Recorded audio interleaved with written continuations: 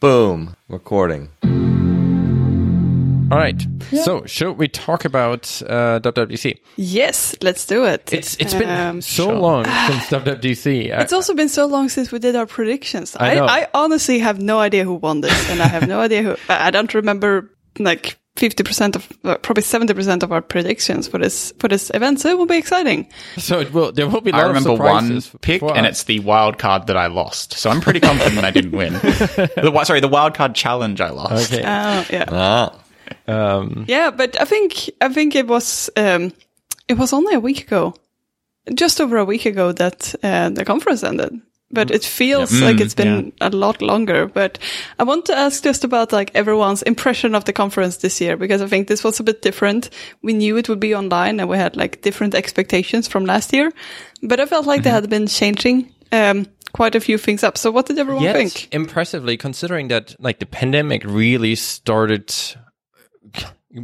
everyone realizing that the pandemic hits the entire world didn't happen until like, what was it, February like for a lot of people, right? Yeah. Considering that Apple put WWDC last year together with February notice and then having that kind of conference in summer, it's pretty impressive how little had to change this year, right? I agree. Like how well they managed to considering nail that they had down. an extra year to think about it. There were tweaks, and I think those tweaks improved the conference. Like I did like the lounges. I didn't participate as much in the lounges as some other people, but I really enjoyed reading them, and I thought it was a cool forum to kind of simulate the kind of whiteboard lab sessions that you have in person, right? Where you kind of just hang around one person that kind of answers questions, and you might develop questions as a result of other people's questions. I like that a lot. But overall, all the tweaks were pretty minor. Yeah. Related to that, they had some other things like there weren't challenges, but there were some like competitions or some tasks that you could go on throughout. And I think the labs were almost like, they were very similar, but they felt better run this time. And I think I agree with you. They were mostly like tweaks that just made, it was more like perfectionizing that format. But I think I was saying to the other day that like, if we wouldn't have known about WWDC, how it was before the pandemic, if it would just be an online conference, I think this has been like a really good online conference. And I think if you ever want to organize a conference that should be online, this is a sort of good thing to look at as an example, because I think it worked really well. Apple also has the benefit of the community rallying around, filling all the gaps that Apple leaves, right? Yes. You wouldn't have that. If you would organize your own conference, you wouldn't have like 20 community organized events to fill in all the gaps where your conference is over, right? I think Apple's in a very unique situation where they can have all the kind of first party stuff happening during the day, and then towards the end of the day, the entire community coming together and adding like events and talks and meetups and catch-ups and wrap-ups and roundups. And, there was so much happening this year from the community for me to make it feel almost like an in-person event. I was just as exhausted after the week. I slept, I think, 14 hours after the Saturday because we still had things going on Saturday. I think from Saturday to Sunday, I just slept for 14 hours. I was so exhausted after that week. I really felt like I would usually after WWDC. I was like, man, this was a fun but exhausting week. And talking I think to hundreds of people. I felt the same, like, I think even on Sunday before the conference got started, because there were community events starting already beforehand. And then there was also like, I think the Monday of the keynote, I was like, wow, I'm really exhausted. And I knew that the rest of the week would be pretty exhausting if I didn't like try to get some additional sleep that night. But otherwise, I think I would have been really exhausted throughout the whole thing. But I managed to catch up a bit more that night, and I think that was helpful. But yeah, I feel the same, like very similar feeling to in person. Because you were able to catch up with people, and everyone was in different time zones as well, and everyone wanted to chat about those things. So yeah, it was exciting. It was also the time I missed in person the least. When I went into this week, I was like, oh man, I wish WWDC would be in person again. By the end of the week, I was like, all right, this is the closest I've ever felt to, if it stays this way, I'll be okay. At this point, I almost feel like the only real reason that I would like WWDC to be back in person is for me wanting to catch up with friends. But that seems like an odd reason to host an in-person conference for thousands of dollars in one of the most expensive cities in the world, right? Doesn't mean I wouldn't like that part, but I do wonder if this is actually potentially the better format for the conference. I don't like saying that because I feel like I would still go in person if I could get an option in the future.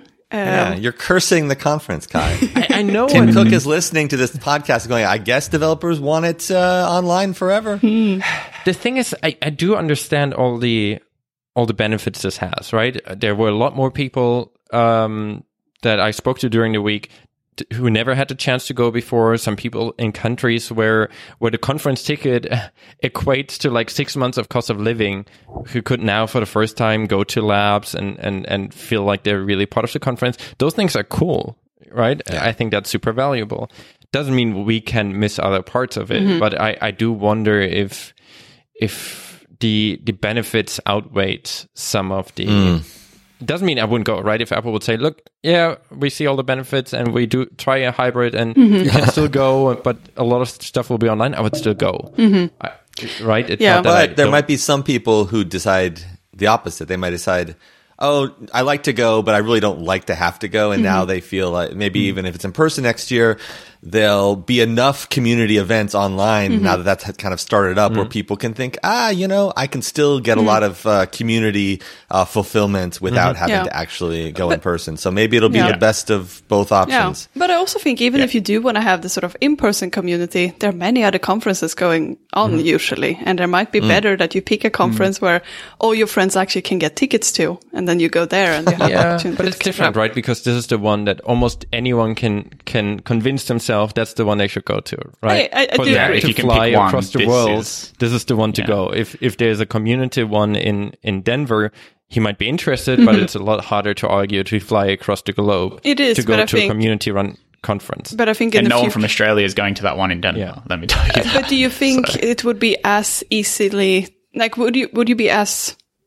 convinced to get a DubDub ticket if you know that you could get like the experience that you had this year online, or you could go to what it used to be like in 2019 and be there in person? Like, can you still justify going to I think I could. I think there's something really energizing about the conference, and don't get me wrong, it exhausts me, but being in that same conference hall with everybody else, that kind of buzz and those, I know we talk about a lot, but the hallway conversations that you have and the people you run into just by being in San Francisco, I think that's huge. You know, that the energy of being going to wrong in town. the room in the like introducing Swift UI talk or something like that. Like there's something that you can't replicate online. And it's actually really interesting because I almost had the opposite experience to you this year, in that I didn't partake as much as last year and I took it a bit easier than normal. And so I think there's something about being able to shift to that, like, I'm in California for the week, I have no other responsibilities, there is nothing else going on in my life,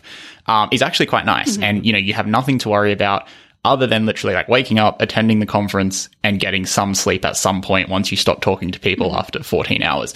And there's something quite nice about that. But I agree with all the points about the value of the online conference. And I would be very surprised if there wasn't some kind of hybrid so that people who want to attend in person absolutely can. But also if you can't, like if, like a personal anecdote, if WWDC last year was on the same dates it was, but in person, I would have had to cancel my trip for some family things. And to know that I would still be able to tune in from online would have been fantastic. And that's absolutely like super valuable. And to know, you know, if you have a year where something's happening in your life and you can't attend, that's totally cool too. But I think there is something nice about being able to attend in person and the types of conversations that you can have versus what you can have online. One of the interesting things is, since Sydney Cocoheads has started back up and we've now had 2 in-person meetups, I'm enjoying that a lot more again. And I think a lot of it is to do with the types of conversations that you have when everyone's in the same room and is reading each other a little bit better than online. And the other thing with online is you don't really know who's in a video call. Like, you might all be talking really excitedly about WWDC, but we're not going to talk, say, about our personal lives on a public video call. And that's really hard to replicate for people you kind of know but don't know well enough to go and have like a private call with, if that makes sense. So I think there's definitely some value to being online. Without a doubt. I think sorry, to being in person. I wonder if a hybrid could also. I mean, now it's wishful thinking, but it would also be nice if labs would not only happen once a year, right? If we would say, all right, now when we are realizing maybe we can do some more stuff online, and we kind of figured out some kind of way of having labs online, if we could have labs once a quarter, right? I'm not saying, look, every week it's a lab week, but if we could have like labs once a quarter or every 6 months, that would already be quite a big improvement, because realistically, sure, I was excited during the week and I tried to play with as many of the new things as I could in this 1 week to have appropriate lab questions. But realistically, most of the questions I'll have over the next 3 to 6 months, because that's when I run into the issues that you run into once you actually start to really take the new APIs for a spin. And there are also many things that are still going to be iterated on from Apple's point as well. Like there are still betas coming out, and there are many things that will be changed before September. And I think in September, there might be things that are a bit more prominent issues that you would really benefit from, like getting support from Apple by. So I do like that as well. And don't get me wrong. I think, I totally think like if there would be an in-person conference, there's definitely something out of that like that's different and different from attending other conferences too, because there is that energy. And I think you always get away from a WWDC week being like super motivated and just like it's such a great time and such a great environment. So it's hard to replicate that. And also, like, it is very much the one conference, which we kind of touched on before. But, you know, if in a given year, it's very unlikely that I would see you separately. I would see like friends in California separately. I would see Adam separately. Like, it's just not going to happen that, you know, someone makes like 3 trips or does a trip with multiple stops to see everyone. But if there's this one event where everyone comes together and we kind of all see each other once a year, it's actually real. Like, I really like that. And I don't know if that's going to continue. But it is kind of nice that if you get to pick one, you'd pick this one where you know the most amount of people possible are going to be there and you can catch up with them. It's kind of like the tech family Thanksgiving. It's true, but I mean, it does still go back to a point that like everyone won't be able to get the ticket.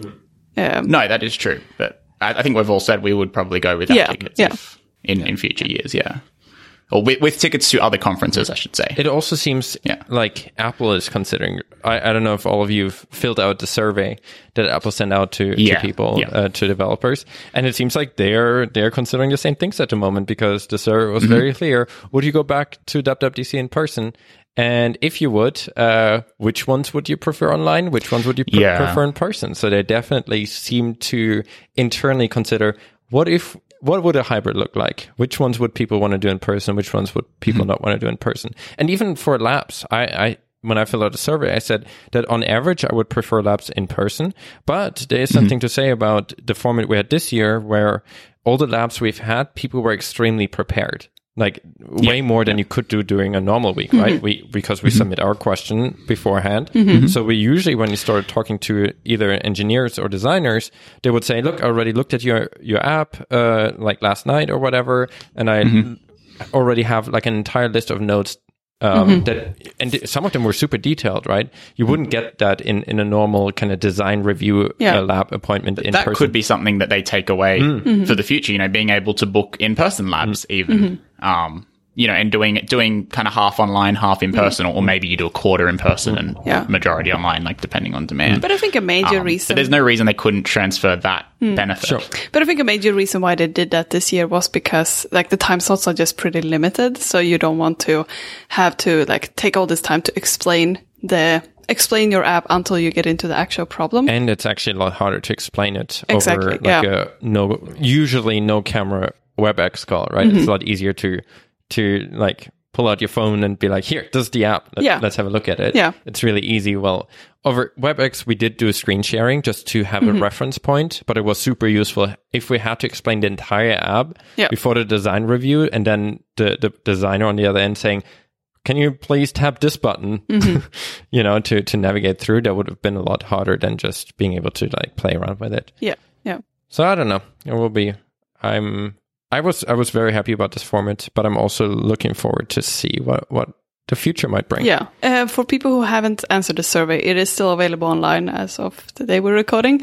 So we will put some links in the show notes as well. And I think it's a good opportunity to just let Apple know of what you like and what you would like to change in the future. For sure. All right. Should we go into the meaty part of our predictions and yeah. Any other last things that people any other last reflections before we move on to that? I'm overall, the keynote it now feels like the format that Apple goes for, right? I think this was the least unexpected keynote yet. Mm-hmm. We kind of knew what they were going for. We knew they would show a lot of Apple Park things. They kind of did all of those.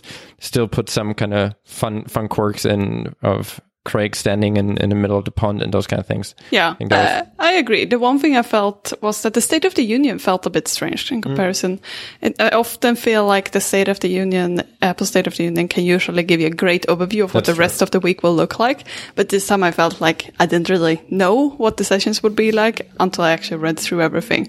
So it's a bit harder to get a grasp of it on day one. Because there wasn't a whole lot of new stuff, right? Normally they use the State of the Union to kind of highlight that at an overview. Yeah. And really it was async await and cloud, but there were things to like Swift UI. There were like human interface guideline changes and like shortcuts. But it was lots of like little things. There wasn't like one major marketing feature that they could push. Like last year, widgets and app clips were the two massive ones. But usually there would be some type of like word cloud where they're like at least mentioning all of them and you can sort of pick up and know what you want to look at. It's usually more like, here's an overview of what we changed in core data, and here's some of the sessions that are coming for the rest of the week, right? That's usually the State of the Union format where it's like brief overview, not long, because this time we also there was another...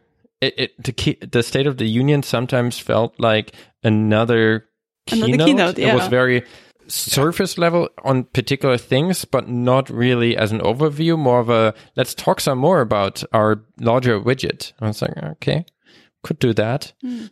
So I agree with you. I feel like the State of the Union was a bit odd in comparison. Usually State of the Union is one of the things I'm looking forward to as an overview. This time I was like, I don't even remember what happened at the State of the Union. I would agree with that. Yeah.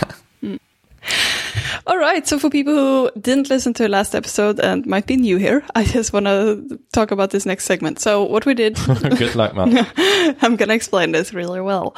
What we did last time was that we put together a list of all of our predictions and we made this into a game where we basically predicted what we thought would happen throughout the week at WWDC.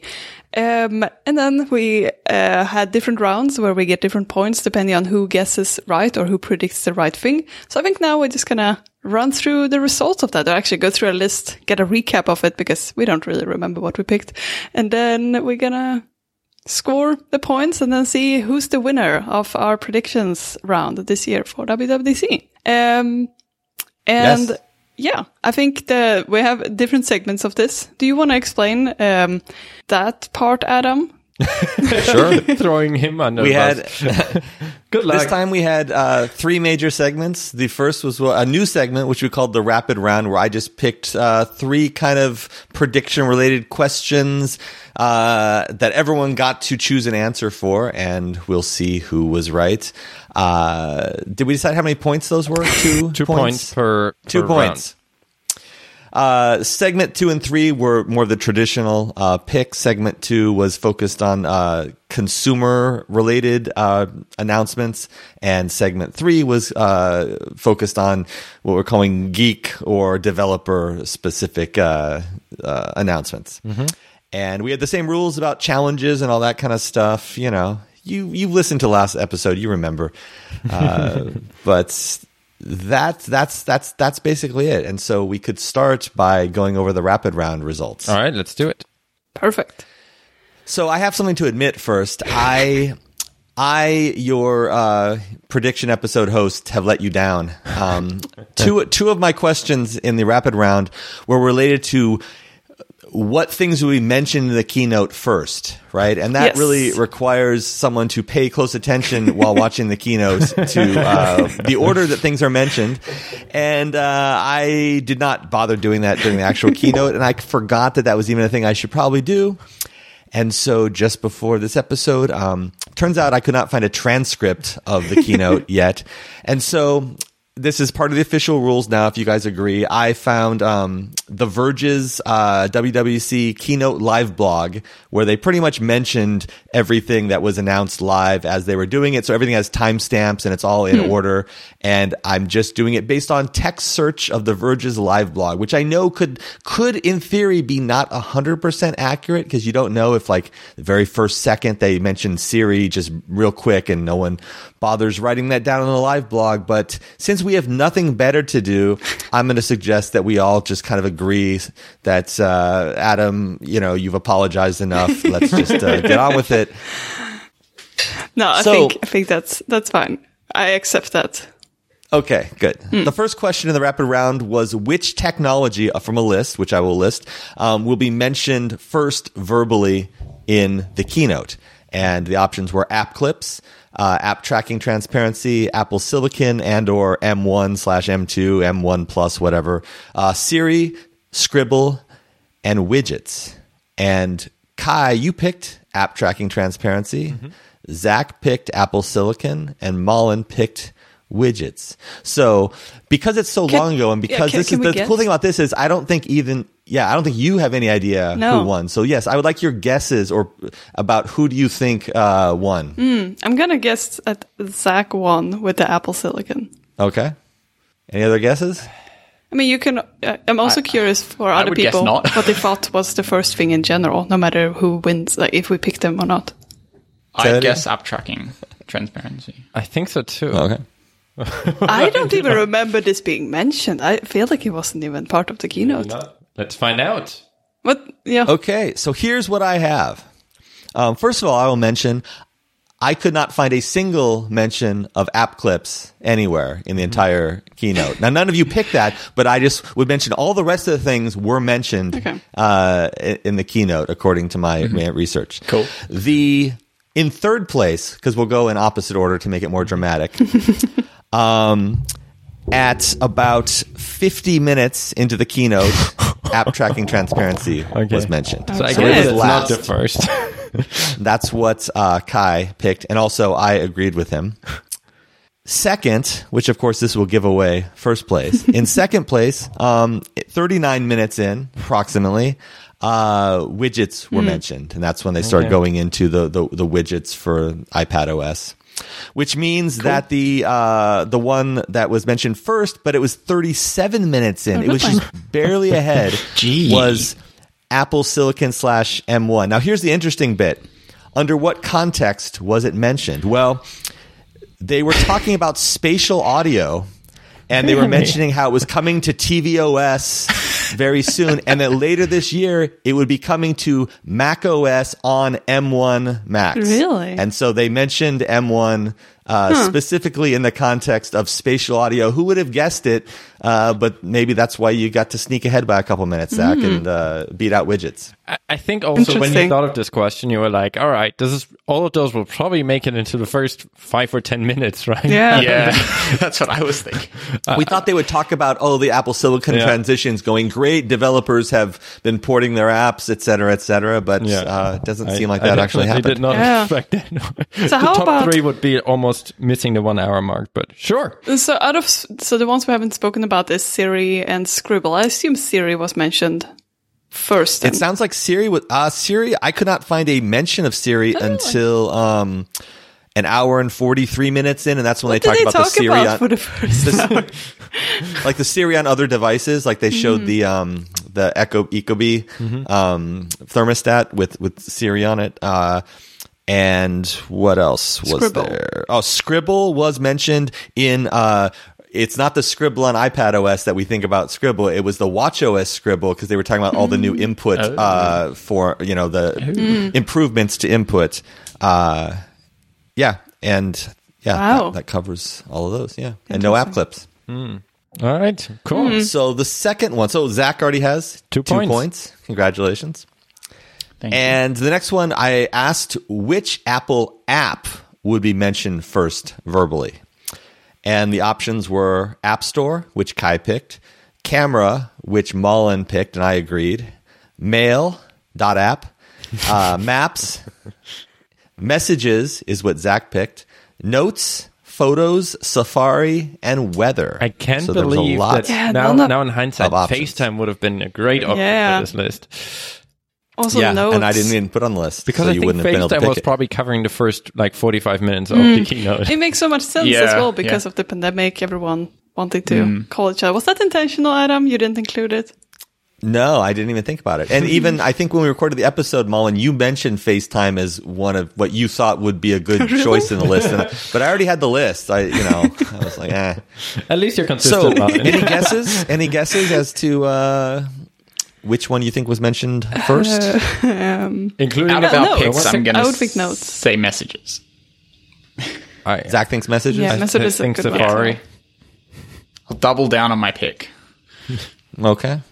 And mine's still on FaceTime. I'll go over the ones that actually are related to with the ones you picked. So third was App Store. Dang.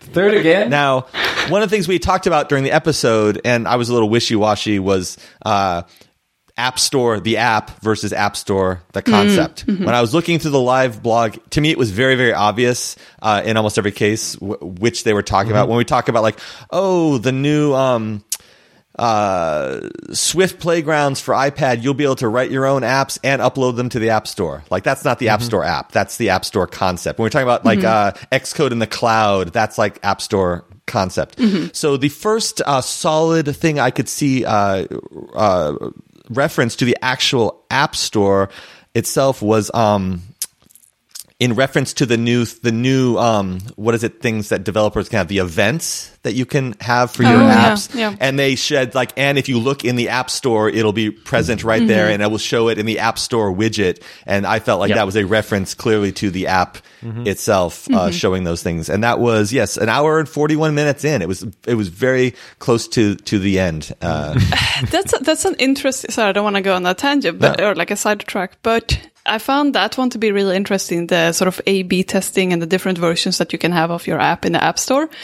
So if you're not familiar with it, what you can do is basically have two different versions. So you can have two different icons and two different sets of screenshots. And what I'm wondering is, if you have two different sets of icons, what happens? And I mean, on iOS, you can have different icons once the user actually installs the app. So if I install the one with icon B, that's the app I'm going to keep on having. What is happening then if you have a universal app or an app that's also available on the Mac App Store? Too bad. Different icon. Yeah, it seems a bit odd, right? I mean, technically Mac apps already do have different icons. Thinking about that because you can't test. No, let's say you have on iOS, you A/B test your blue icon and your red one, but the Mac one doesn't get that, right? So you download the app, you get the red icon because you were in A/B test B, but on the Mac you still get the blue one because there's no A/B test on the Mac, and no system way or not the same kind of API to change your app icon. So on the Mac, you'll just get the default essentially. Wait, how does that work? So you're saying that I didn't know this. The A/B testing doesn't just affect the icon that's shown in the App Store. It actually affects the icon that you'll get in the downloaded app. So if you download that's the one you'll then actually have on your home screen. So I believe you have two different icon sets in your Xcode project. Okay, which makes sense, right? You don't want to see a red app downloaded and then it shows up as blue. I wouldn't. That's that sounds like a customer problem to me. Yeah, and you're not the customer. Anyway, cool. Okay, so I already told you who got third.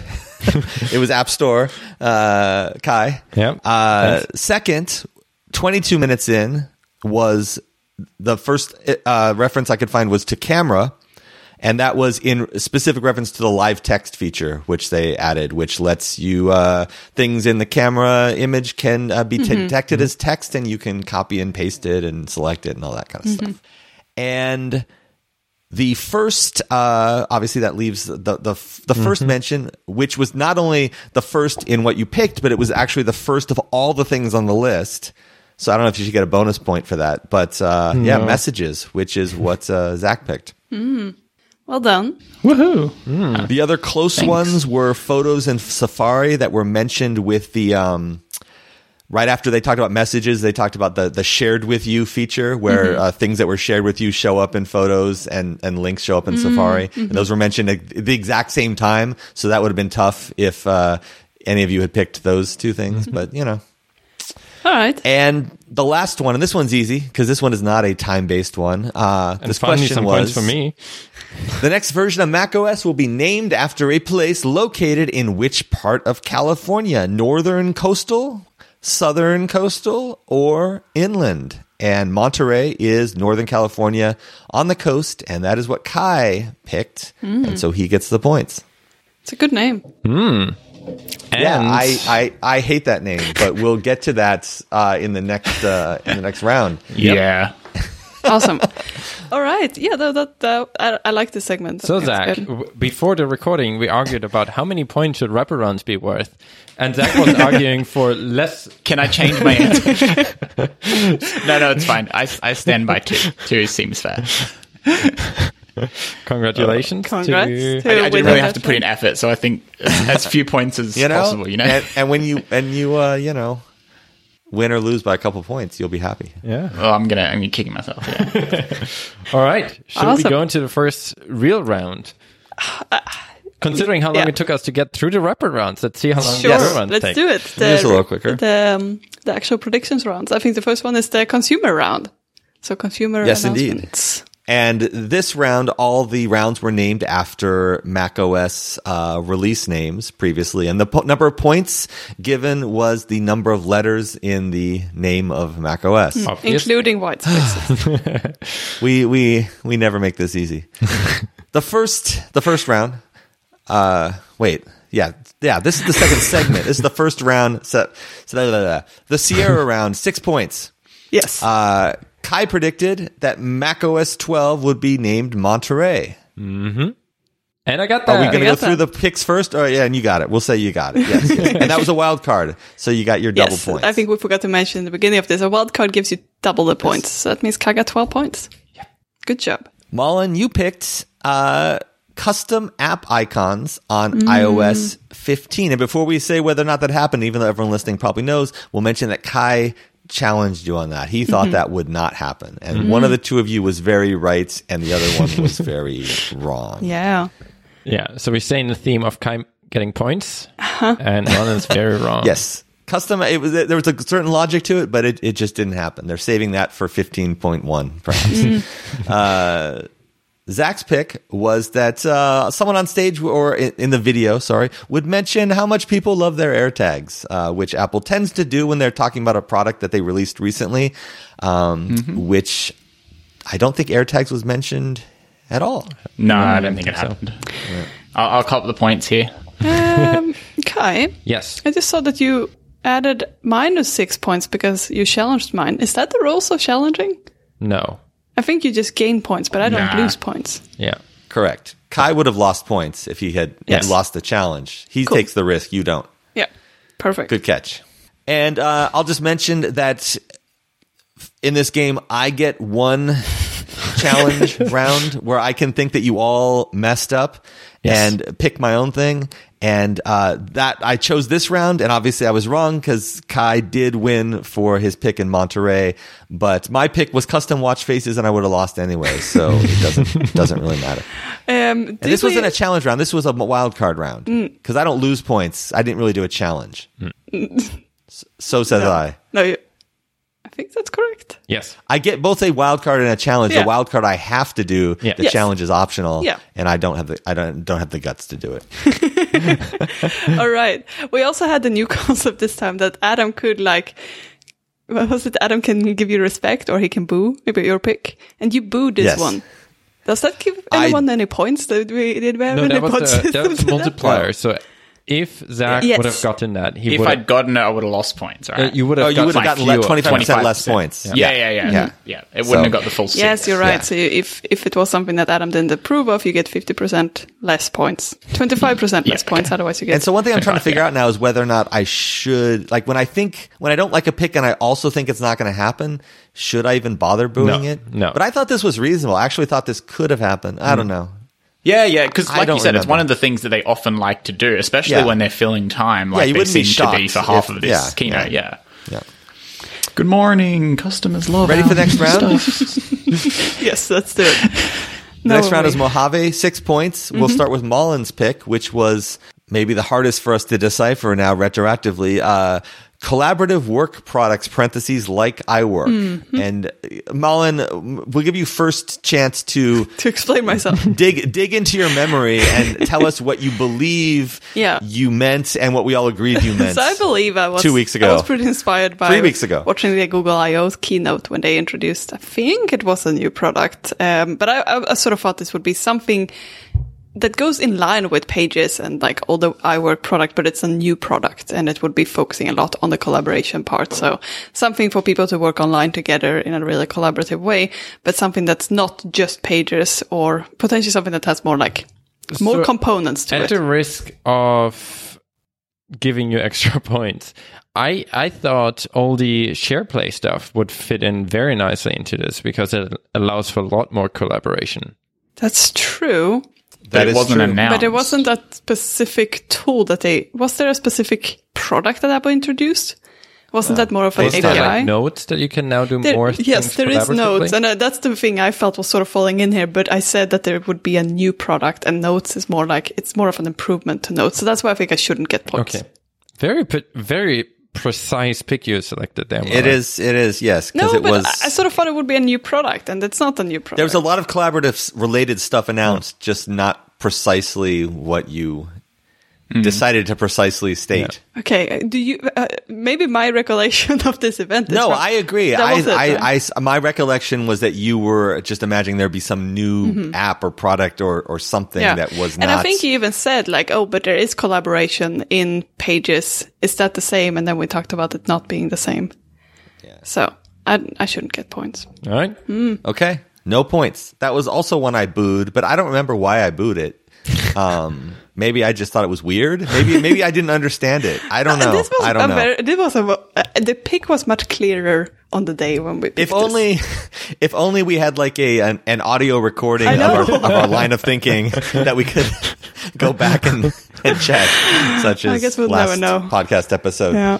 It's also this episode we purposefully recorded way before WWDC to avoid the spoilers, but that had the unexpected side effect of us not remembering what we picked.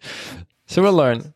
And Zach made the first of many cursed hardware-related picks with just thinking that there may be a new Apple display announced. And as there was no new hardware, there was also no display. I think it's coming. I'm surprised we didn't challenge this. One day I'll be right. I did not expect this would happen at DubDub, so I'm surprised we didn't challenge it. Well, I thought that if they do new Pro Max, that whenever they do them, it's going to come alongside. So that's kind of my thought there. Only if it would be... Yeah, but I thought none of us picked Pro Max. We only picked Pro MacBook. Easy in hindsight to say, this pick is not good. No, that's not what I'm saying. I'm just asking why none of us challenged it. I already blew through my challenge when you were coming up. That's true. And it's my pick, so I'm not going to challenge it. Or do we want to count? I'm just wondering why I didn't challenge it. That's all this is. Zach, I'm surprised that you're not making a desperate argument of universal control kind of being your iPad is your new Apple display. Which we would probably not have agreed with. There is one I'm going to make I'm argument for, so I'll save that. We'll save that. I get that in my back pocket. I'm going to make a plea to you as the adjudicator. Okay. Yeah. I know what this one is about. Yeah. But most importantly, Kai's pick was that iPad OS would have home screen widgets, which I think we all agreed with, and he got it right. And that was I picked his pick, so I was also right. So that means every round has to end with me patting myself on the back for something, even though you were the actual contestants. I'm also not saying that I'm picking Google Docs. Google Docs is such a terrible product. It is so hard to just mark things the same way. I'm already using like 12 different shades of red and 4 different shades of green because it's impossible to just say mark this one green, mark this one red because they're all garbage. Anyways, moving on. The next round is the Big Sur round. It's worth 7 points. We're going up in points. And I think this time we'll start with Zach's pick, which was another hardware pick, that there would be an M1, another M1 or M1 Plus or M2 Mac. And no new Mac so far. There was not. No. Good for the wallet, not good for This isn't your desperate plea one, I'm assuming. No. Where was the M1? No, it was there in the background. They just didn't really talk about it. We don't know what Xcode Cloud's running on. So moving on to potentially actually controversial picks. Kai picked that there would be pro apps for iPad or iPad Pro apps, or it's the one we picked many times. And mostly Kai, who doesn't even use an iPad. One of the things we always talk about when we talk about examples, we say, oh, maybe Logic Pro for iPad, or Final Cut Pro, or maybe Xcode for iPad. And we think of this being this rumored development tool for iPad that will let developer pros make apps. Has Xcode been one of the examples we bring up? Yeah. Okay. Yes. And we got the closest thing where both arguments would totally be valid. That it didn't happen is I can totally see the line of arguing, and that it happened is also kind of reasonable, because technically you could build an app with an Xcode project and ship it to app stores. I think the distinction here is that they didn't rename it. If it was a separate app with a different name, points all the way down. They called it app creator or something like that. Yeah. No, I honestly think this is, and I would qualify this as a new app. Yes, they use the same name, but I would say he should get points for this. I am a bit surprised that we allowed him to pick this and Xcode in the next segment. Like, he actually also picked Xcode for the iPad, didn't you? How would I remember? iPad IDE. Yeah. Yeah. So I was a bit surprised we allowed him to do both. But yeah, me too. That's something that previous us should have taken care of, and we didn't. So I think I should get points. So Malin, just questioning what you just said, do you think, aside from it not being a new app or not, we can argue that Swift Playgrounds 4 is a new app from Swift Playgrounds 3, maybe. Do you think Swift Playgrounds 4 is a pro app? Yes or no? Not, can it do things related to things that pros also do on other platforms, on other apps, but is Swift Playgrounds 4? None of us have touched it. We don't know. We've barely seen any of it, but in your gut, in your heart, do you think, yeah, that's a pro app, man? Oh, when you put it that way, you make it sound so serious. That's what his pick says. I'm reading it right there. His pick is but pro iPad app is Pro apps. Pro app is I would use it for my professional work, which I don't know if it's too bare bone for that. But it might not be. That's but the thing, might right? not. It's hard. If we had it in our hands, I think we would within 10 minutes be able to say, all right, we can actually build serious views here, or we would be like, yeah, this is for like the next step from someone learning it. But yeah, that's the thing. But that's sort of how they introduced it. It's like when you graduate from like the playgrounds example, like the traditional playgrounds, you can go ahead and build apps. But I think they even worded it that way, like simple, like initial apps or simple apps. They used something that made it sound like you're not gonna complete. It might not be like a full-fledged or like a really advanced app. But at the same time, I believe that there was nothing that like said that you couldn't ship an app from there. No, they explicitly said that you can ship an app. You can ship an app from it. But and shipping an app makes it. I would say it's a pro app. I can record a podcast in GarageBand. I can, which many people do. It's not right, but it's not the pro app we're looking for. Right? It's not. If they announced here's GarageBand 5 with now you can publish podcasts directly, which I actually think used to be in GarageBand. But yeah, I think this is a pro app. I think with everything they said, you should be able to ship it directly. It might be a bit more limited. The weird thing is, I would almost say it's more of an iPad IDE than it is a pro app. Yeah. Right? See, I would be inclined to say give you the points in the geek round, but not these points. Yeah, I kind of lean that way too. Okay. I can get behind the iPad IDE thing, but I can't really get behind this being a new iPad Pro app. But mostly because of the wording, right? It's the wording. It's an IDE, but not a pro IDE. That's kind of how I see it. Yeah. Yeah. Okay. Yeah. All right. I mean, I don't feel like I need to continue arguing why you should get points. No, I'm on the fence. I think we all feel comfortable not giving Kai points for this. No, but I do think I forgot about the IDE one. I And I think maybe the only reason we allowed the IDE one is maybe when we were talking about this iPad Pro apps, we were just maybe we just talked about Logic and Final Cut, and that's the kind of thing we were really focused on. That's no points for this. I think this is just the way I worded it. Had I said being able to ship iPad apps, then that would have counted, but I didn't, so it's not a Pro app. Mm-hmm. It's definitely the casual companion. Yes, version. They've helped us by actually having the word playground right in the name to let us know it's not a pro app. Not pro. Yes. Malin, you picked Mail App Revamp. Mm-hmm. Did not happen. And I think by the common thinking of what revamp means, that did not. No, I mean we did get the some changes too, like how you can track people opening the emails and those type of things. But no, I expected this to be a lot more. Yep. Oh, that was my prediction. How did you color the entire column out? See, I don't know how you color the text. So this round, no one got any points. This should have been the one that I picked for the wild card, obviously. But instead, I picked Kai's pick because I felt bad for him. And now I feel bad for me and everyone else. Ready to move on to Catalina? It's an 8-point round. Yeah, let's do it. Okay.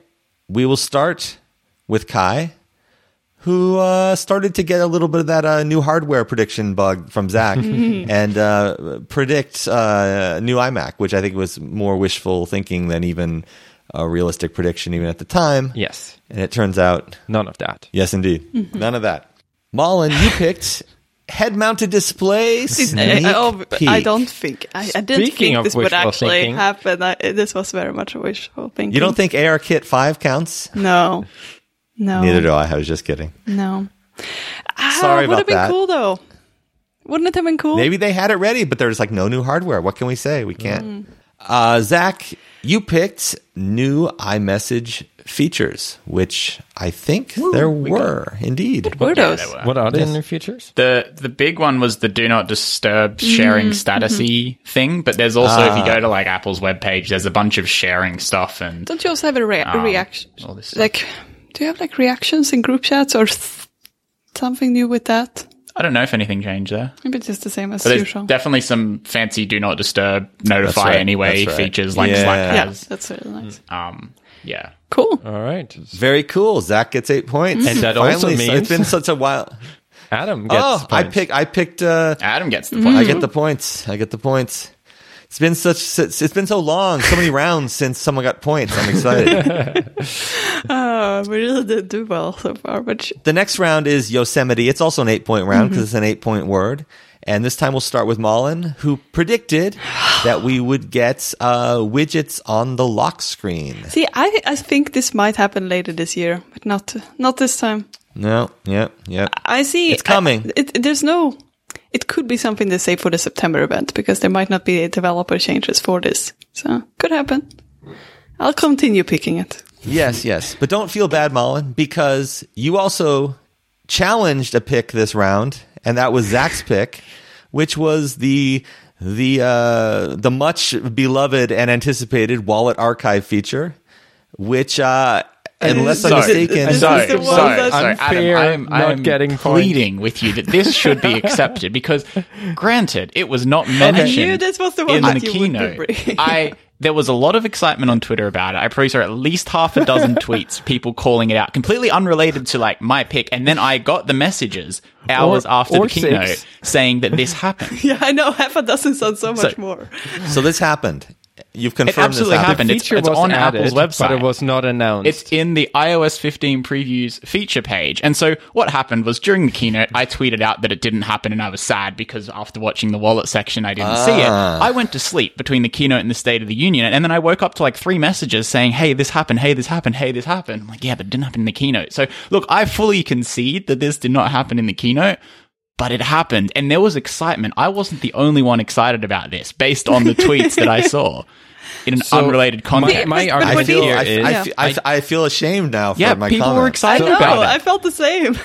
So my problem here is I would have totally given you those as bonus points had it not been a wild card and had it not been challenged. But because of those conditions, I think we have to follow what we set out the rules to be in the first place, was that it would be announced. Because that was when Malin decided to challenge it when she realized, wait, they're never going to mention that at a keynote. Did Zach specifically say it would be mentioned, or would be announced? Those were the rules we set out. Yes, for the consumer round, it had to be during the. It was mentioned at the beginning. I didn't make this pick with that in mind, and I think after I said that, someone said, "Yeah, but it has to be mentioned in the keynote," and I was like, "Oh, I don't know if that's going to happen," but yeah.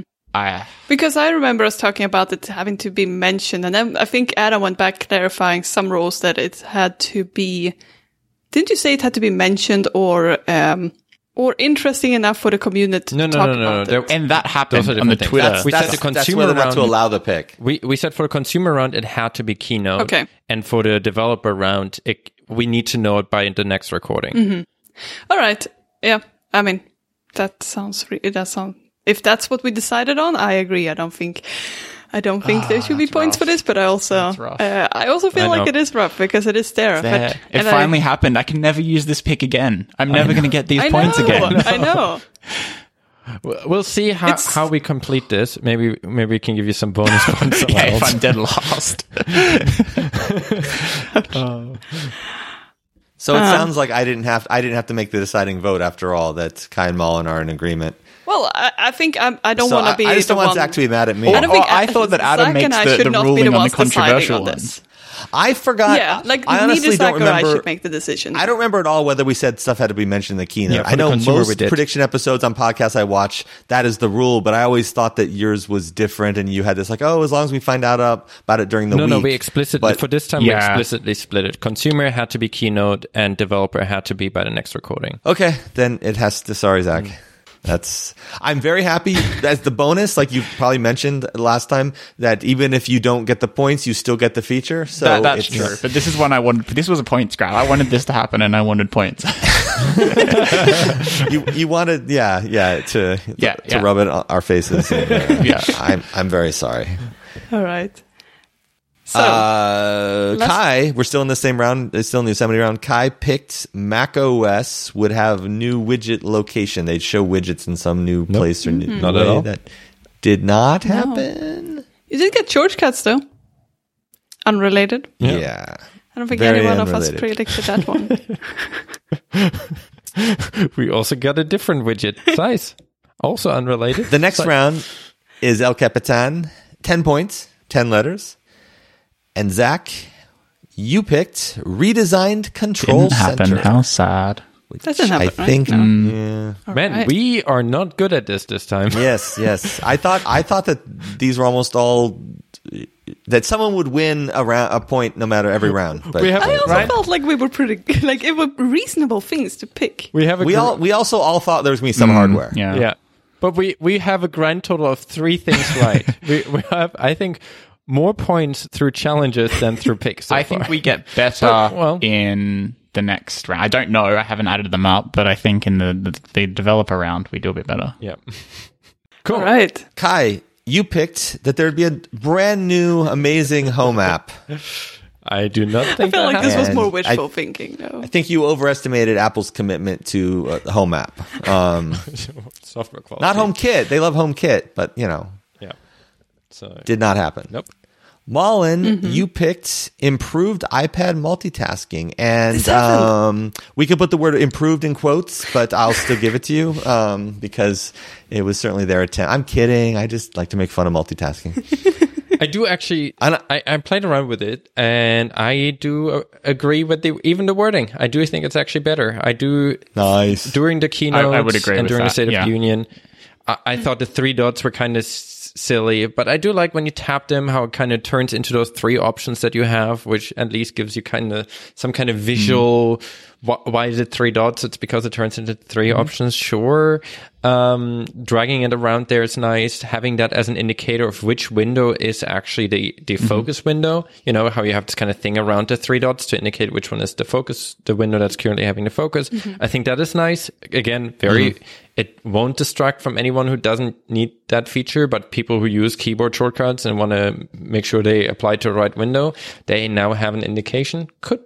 I mean, it's not like super obvious, but if you know what you look for, you can now see which window's active. So I do think it's actually, And I don't think it makes anything more confusing for people who do not want to care, but it makes it more discoverable for people who didn't think they would care, but would like to do it every now and then. Slide over is better as a result of that as well, where slide over now, you can kind of see what slide over thing you have. The dock is the one thing that I didn't, really understand intuitively yet. Like to be fair, I didn't use the iPad too much, but every time the dock comes up, I'm like, wait, what should I do here now?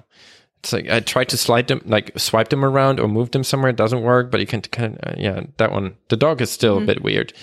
No, what is it called? Is it the shelf? The shelf, yeah. So I the window shelf or something like that. Yeah, I still struggle with the shelf. I don't know if it's more intuitive to either of you, but to me, the shelf was the one where I was like, I don't know what I should do here. Sounds like a ringing endorsement. You've convinced me. The last round of this segment is High Sierra, 11 points, 11 letters. And Kai, he wanted his new iMac, and he also wanted, for me, a new 16-inch equivalent MacBook Pro. And I wanted that too, which is why I picked Kai's pick, but we both are losers, and there was no hardware. And we got our pick wrong. But, Mullen's pick was no better major Siri update.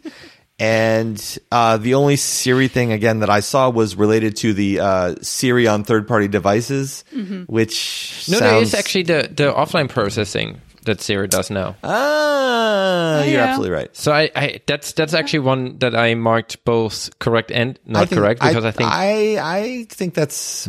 It's true. I didn't. It's not like it's... It's not. Yeah. So I'm leaning towards giving that, but major is, those kind of words just make it hard, right? Major I know, update. I just didn't want it to be like, well, it's slightly faster or it's slightly more intelligent. But that's kind of what the... Yeah, or they now have sports scores in some other country. I guess for me, I expected this to be like multiple changes to Siri. So I think it is a major effort to make it happen on device. The result means you can use it in elevators, which or in airplanes. Yeah, but don't do that, because don't do it in public spaces. So I don't know. It might have been a major effort. I don't know. I don't think it's what you meant. I still lean towards giving you those points, maybe. But I have no idea what you meant, and so I guess I'd forgotten about the offline Siri stuff. But to me, that sounds like exactly like what this sort of is. It's not what I had in mind, but I do agree it still fits major the changes. Right? We're taking it by face value. Yep. Zach, what do you think? I think the spirit of the pick was more major change, and I don't know if that's major. It's a nice new feature. It's definitely a new Siri feature, one that I am very happy is there. I mean, but I think I don't know if major is in the... I think I specifically didn't specify what major is, and I think we were sort of feeling like, we'll know it when we see it, which I don't think we do. I don't think this is that, yeah. I sort of thought it would be multiple things sort of adding up to a major revamp, major changes. All right, I'm leaning towards giving it, just because to me that seems like a major update. It's way, way, way, way faster. Yeah, like if you look at it, like what it is. And reproducibility, if that's actually as much better. I mean, I didn't play with it, but if it's as much better as it looked like in the keynote, and also But it did get a fair bit of time in the keynote as well. So I'm leaning towards yes. Zach leans towards no. Adam, that just means you now have to make someone mad. Both of your arguments, actually, I'd listened to each of your arguments. I was like, yeah, I think you're right. And then the other person would talk about, yeah, I think that's right. Part of the problem I have is maybe I'm just not a Siri fan. I'm an imaginative person. I can't think of what a major Siri update would actually be other than this. Like, they're not ever going to have like, and now Siri, read your mind, or, I mean, Siri is a voice assistant. You say stuff, it answers. The only thing they can really do is add more things it can answer, or I sort think of like it would how have been clearer answers, right? if Siri would have been able to handle multi-request queries, right? I think then we would have all said, all right, that's actually Siri has gained functionality rather than just has a new mode, right? Now it's more like Siri does the same thing, but now does it a bit faster. To me, seems less major than if you could say. See, it's funny because when you say the multi-query stuff, I just think like, Siri just can handle. It's always been able to handle progressively more complex things as time's gone on, and this is just the next iteration. I think if you could have what we've seen. said something like, if the demo would have said, "Hey device, turn on the TV, turn the lights on, and stop the music." And it would just do all of those things for you, and then you would follow up. Oh, also, turn on the air conditioner without having to say the trigger word again. We would have all said, all right, that actually is a functionality, a significant functionality improvement that would actually have a quality of life improvement. I agree. By itself. Well, this seems more like. But this was the same type of demo, but just focus on something else. That's why I'm on the fence, but I lean towards giving it because I do think it is major. Not in the way I expected it to, but still major. Yeah, I felt the same. So Adam, all right, I'm going to. If I have to decide, which I am not eager to do, I would give. I'm going to give you the points. All right, 11 points. According to The Verge's live blog, the person blogging this said, this was like the best Siri demo in years. And so, maybe The Verge helped, sway my vote. Okay. Yeah. Zach, new audio hardware. And I'm always thinking like, that didn't happen, but am I wrong? Was there something with no hardware, earphones or something? I didn't see any hardware. We could just do a search on this entire document, and when it includes hardware, you just mark it as no points. Which also coincidentally means not a lot of points for any of us. No. I didn't pick any hardware. I still didn't get many points. Okay, that concludes the Kai's adding up the interim points, which we'll reveal at the very end. But that consumes the so-called consumer round. Oh, we're not even doing the now we can talk. Yeah, we should add some suspense here and let people know how many points we have. Okay. Yeah. Once Kai's done calculating. All right. So, Adam, what is our total for the consumer round? Where do we stand? For the consumer round, Kai, I'm just going to go in order that they're written, so people won't even know. Kai has 27 points thus far. Malin has 29 points thus far. Zach has 9 points thus far. And Adam has 24 points. Oh, yeah. Malin's extra Siri points really helped there. Yeah, thank you. That's not how this works. All right, so let's go into the round where we might have some points. In life, I like having power, but then when it actually comes down to making decisions and taking away people's point livelihoods, I feel terrible. I know this is a very serious game too, so I see your concern. Yeah. Thanks, Adam. I just think we're going to get many people being upset about the wallet thing. I can feel it already. Well, it's just that we're following the rules that we set out. It's not that any of us are happy about this, but... If I didn't say that, it makes it seem like you're very happy about this. No one thought you were happy. There's two of you who are very happy about this. Right. It's the people's pick. They're all rooting for it. Are we ready for the next segment? Yes. The developer picks, Let's do developer AKA picks. Geek, but Mala never really liked the name, so she has changed it. All right. The first round is the lion round. We're back down to 4 points, but that's fine. They will keep going up again. Kai, you picked subscription offers redeemable on Mac OS. I have no idea. No, they're not. And to clarify, these we are going to file a radar are things that we... These picks are things that we could just happen throughout the week. Anything we found out happened by the end of the week. That is correct. Counts. Yes. Okay. Till today, really. Yeah. Yeah, fair enough. Yeah. So, subscription offers, go ahead. As far as Beta 1 of Monterey, we're still getting the same silly issue when you try to redeem an offer code, which is saying that the offer code is invalid, despite it being totally valid if you would redeem it for the same app on an iOS or iPadOS device. So, I would love this to be fixed. So yeah, I'm definitely going to file a radar about this. Yeah. But as of Beta 1, it is still in the state it was. So not fixed, no points. No points. Malin, you picked more custom default apps, similar to last year, how they allowed default apps for web browsers, and what was the other one? Mail. As well. Yes. I haven't heard anything about this. I'm surprised. I'll probably pick it next year again. And Zach had a pick. It was his wild card, and I gave him respect for it. And then I got made fun of for giving him respect, but I still stand by it because I think it was a cool idea. A reverse Catalyst, like Catalyst lets you take your iOS apps and have a Mac app that runs UIKit. This would be take your Mac apps that use AppKit and have them somehow runnable on iOS. And it's so crazy. Of course, Apple didn't actually announce anything. I don't think any of us thought that it actually would, but I still respect the idea. And I still respect my name. Sylatech, if they ever release it. Sylatech. I didn't. I want to make it clear. I respect the pick, not Kai's name prediction. See, when you say it fast, it's not bad. Sylatech. Yeah. So no one got points. Nope. We're off to a great start. There's not even any hardware picks. The next round is the Tiger round. 5 points. Malin, you picked that Apple would make available a weather API, which has been much discussed, but maybe it's still coming one day, or maybe there's various business reasons why that can't ever come. We don't know. Nah, I still think they should do that. They should just do it. Yeah. We did get a really nice new weather app, though. Yeah. Not on written iPad, in Swift but UI. on iOS. I don't like the new weather app. I've not actually tried it yet, but I don't hate it. It's just like information density. It's like, oh, now only 60% of what used to fit on my screen fits on the screen without having to scroll, and so it's a net loss, and it's pretty much the same information. Okay.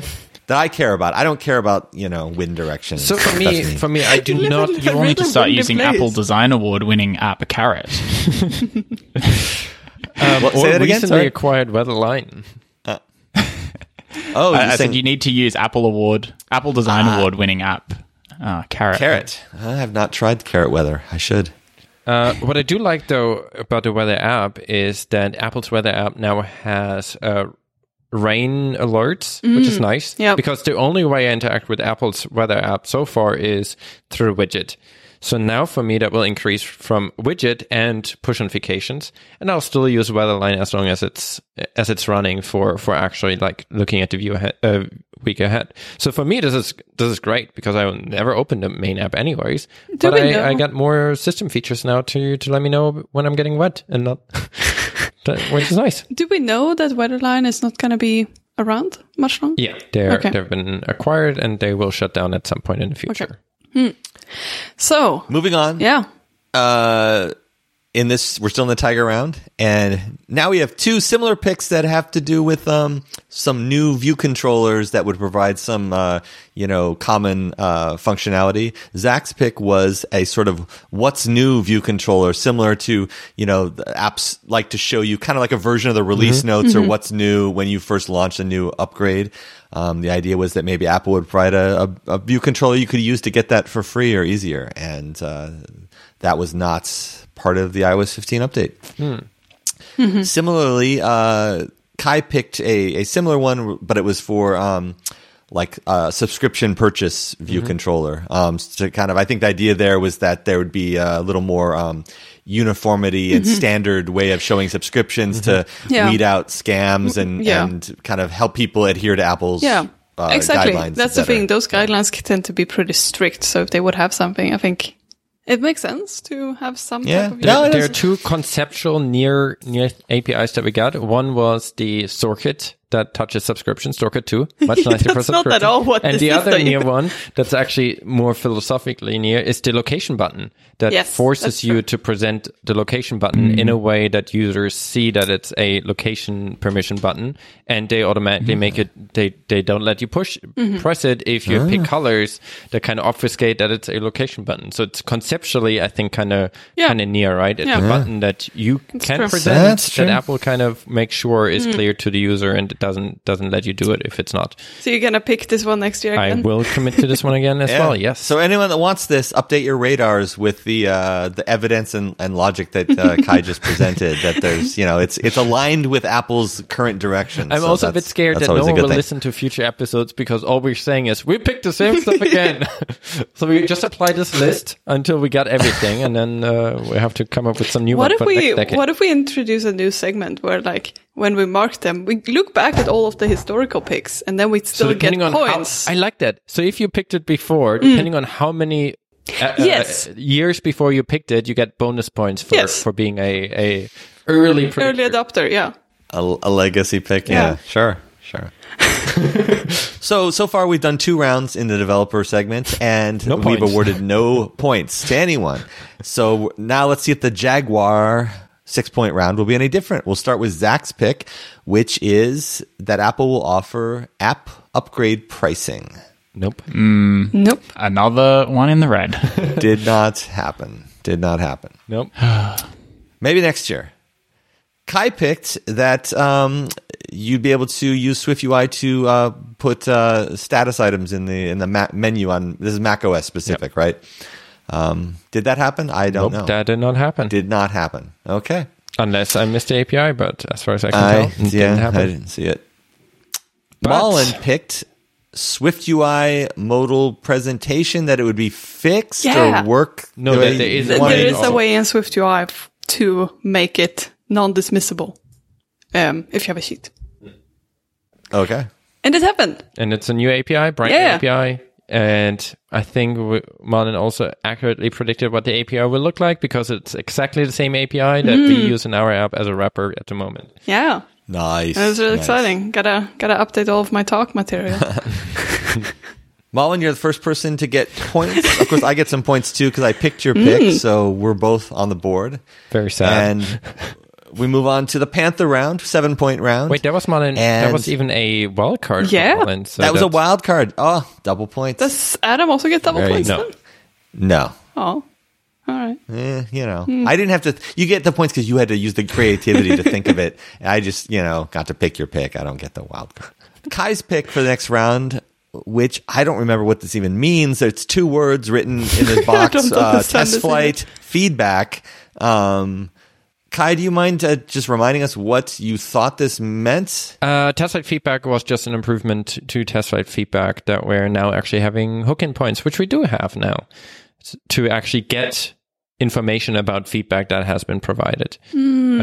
Was this meant to be like an email that you're getting, or is it like the quicker turnaround time, the quicker receiving of the feedback? It was enough? Improvement to that flow. Yeah. And both of them would count. Yeah. No, I think that sounds reasonable. Yeah. Which absolutely happened. I'm very excited it's for great. that. Yeah, I love it. I mean, it's been way overdue, but I'm very happy that... I mean, I haven't actually used it yet, so who knows what... Oh, yeah, like it should have been there from day one. No question. Yeah.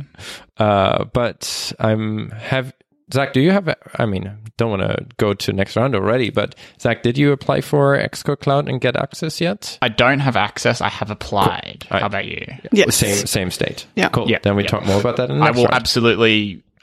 very eagerly try it out, but just don't have access. There's actually also a cool new feature if you have Xcode 13 installed on your Mac. When you can go through a test flight crash reports, for example, there's now in App Store Connect a new button if you have Xcode 13 installed to say, open this crash report in Xcode 13. Which is pretty nice. Oh, yeah, that's nice. So really nice. Cool. I mean, you could do it before, right? Download the thing and then open the crash in your Xcode and select the project. Now there's just a button, you hit it, and it opens the crash report, which is pretty neat. In general, there were so many nice updates to Xcode and all of the collaborative tools. Cool. The next pick of this round is also a wild card that Mullen did. Test flight on Mac OS. Yes. Another finally. So happy about this. What a day.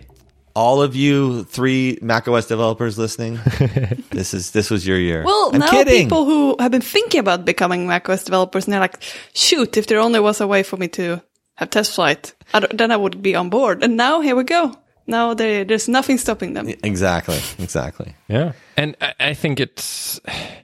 The more Apple, in general, I think this is the year that I was the most impressed of, because there were always the kind of fear, right?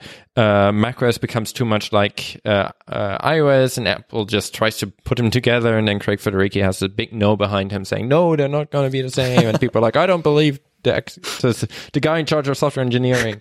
But I think this year was actually a really good example of Apple bringing a lot of features to all platforms simultaneously while building them for each platform, right? Like just bringing a whole bunch of things that we like test flight and similar things to the Mac. Shortcuts is now coming to the Mac. There were a lot of things like that where Shortcuts on the Mac has most of the features that the iPad and iOS has, plus some extra ones like shell scripts and Automator integrations. But as a native AppKit and SwiftUI app on the Mac, it's not just the Catalyst app and it kind of works. And I think it's really exciting. Overall, I feel like this year we've had so many things where most of the features that came to one platform kind of came to all of them while maintaining the platform-specific paradigms and ways of working. And I think that's super exciting. And something that I think all of us were a bit worried about, that often things wouldn't make it to the Mac. And it seems like Apple's now kind of embracing this parallelness of development. And I mean, it's what they're pushing for, right? That's what they're saying. We have SwiftUI, it's one platform, one framework, you apply it to everything. And it seems like that's kind of what they're doing internally. Like the Shortcuts app was not built by a different team. It was the Shortcuts team that learned how to make proper Mac apps. Hopefully I haven't played with it too much, but that learned how to make proper Mac apps, use SwiftUI to build it, and some of those improvements made it into both platforms, but they're still seeming like very different apps by the look of it. So I very much like that direction. I mean, Malin and I, with our app, we've been very much on board with the philosophy, right? That's what we're trying to do with Orbit, releasing most features simultaneously, while them never feeling like, oh, someone just ported an iPhone feature to the Mac, but feeling very distinctly Mac. And I think that's cool to see. I agree. It feels like Apple both it really is embracing that approach, but also is embracing SwiftUI as a way of building apps. And I think that's really cool to see how soon that happened. Cool. Excellent. Speaking of points. We're still in the Panther round. Yeah. What's that? Speaking of points, there are more points too. Speaking of points, we're still in the Panther round, 7 points, and it is Zach's turn.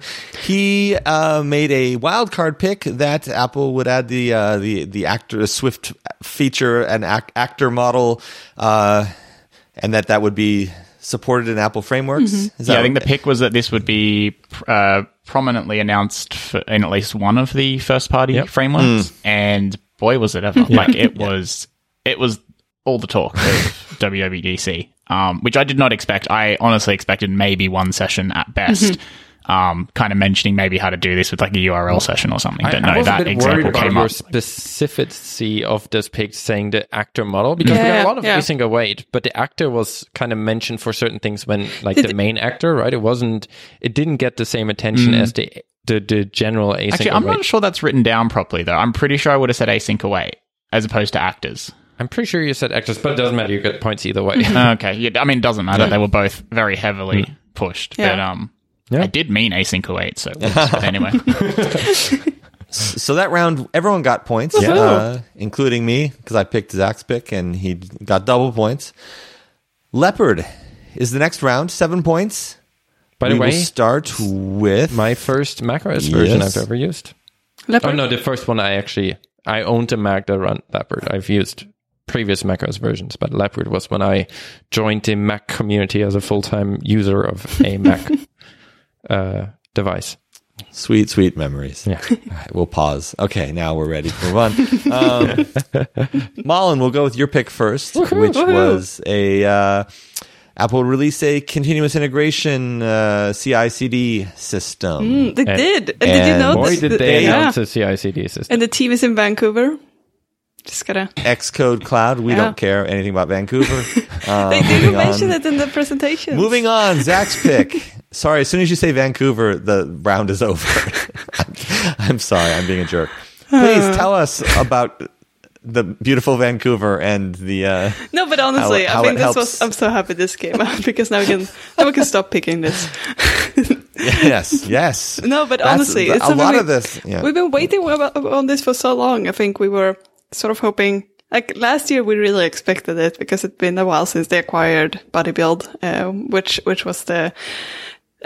wasn't a CI/CD system, so we really anticipated it to come out quite soon after that. But yeah, it took a bit more time than I think we expected. But here we are, and we got it, and it looks really cool. And I feel like there's more feature to it than I expected, and many things that fit into like the collaboration part as well. Especially all the Xcode integration. I didn't expect there to be that deep of an integration into Xcode. I kind of expected it to live in App Store Connect, but seeing it all being actually integrated in Xcode and kind of working together with the pull request features, and that I think that's super cool. It really paves the way for that iPad app that you never have to leave.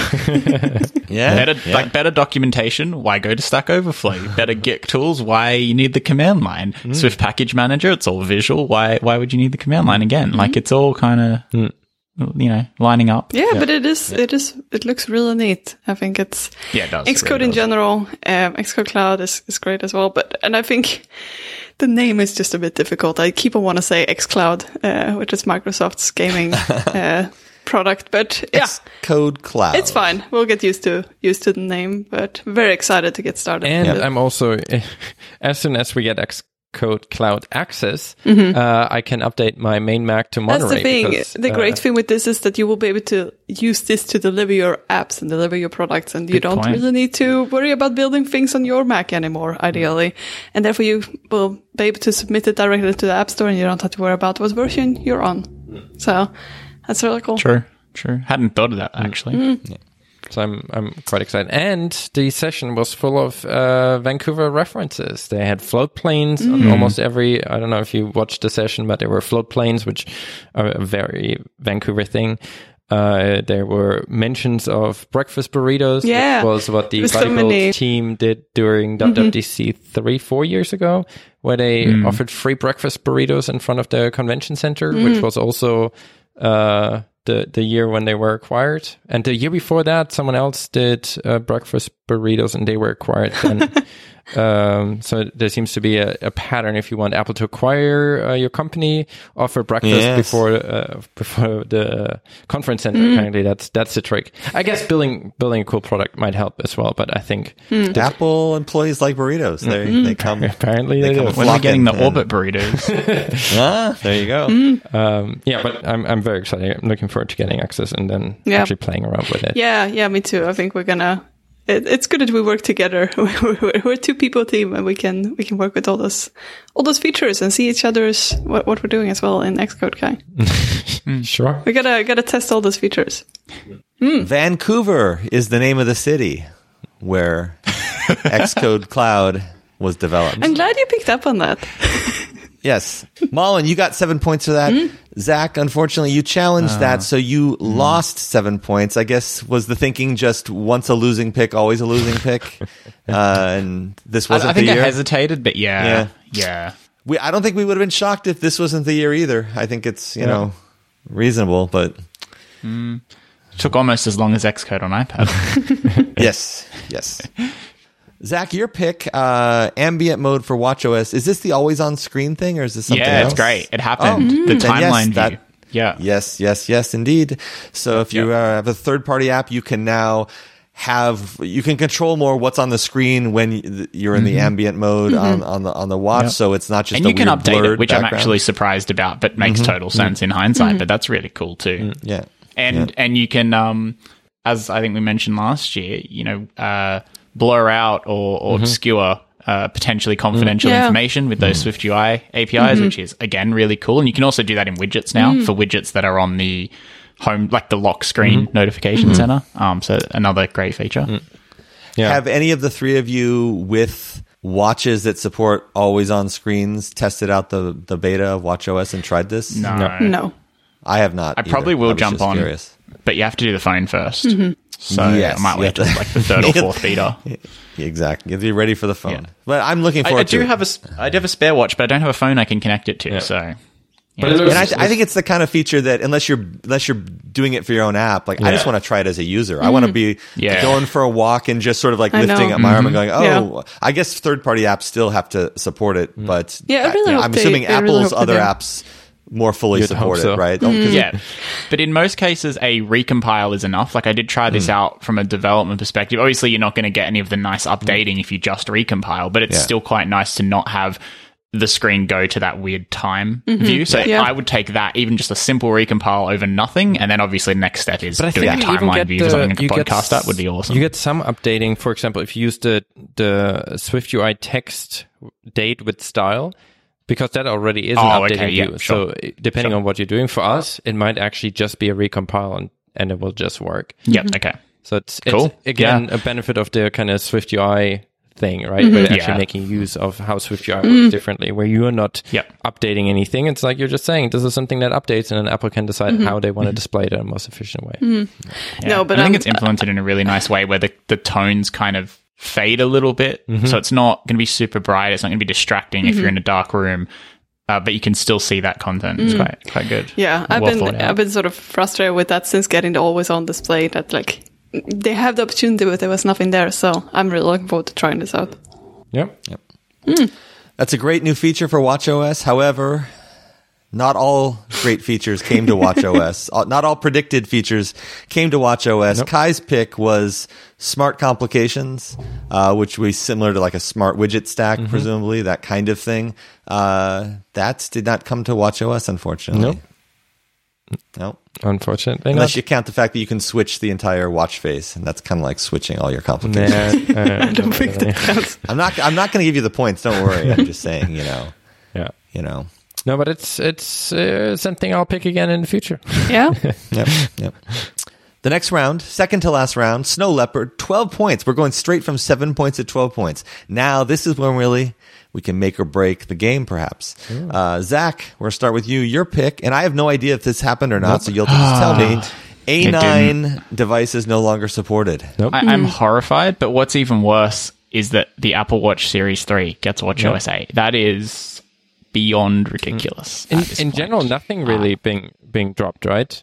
Across all updates. I don't think nothing got dropped. Yeah, no. Even on the Mac, I don't know about Mac, but iOS and watchOS. What's the reason why you wouldn't want them? Why you would want them to drop support for the earlier watches, Zach? Because it's 32-bit watch. It's causing so many problems from a development perspective. There's bugs with Swift Package Manager where you can't use certain packages because they'll crash on launch.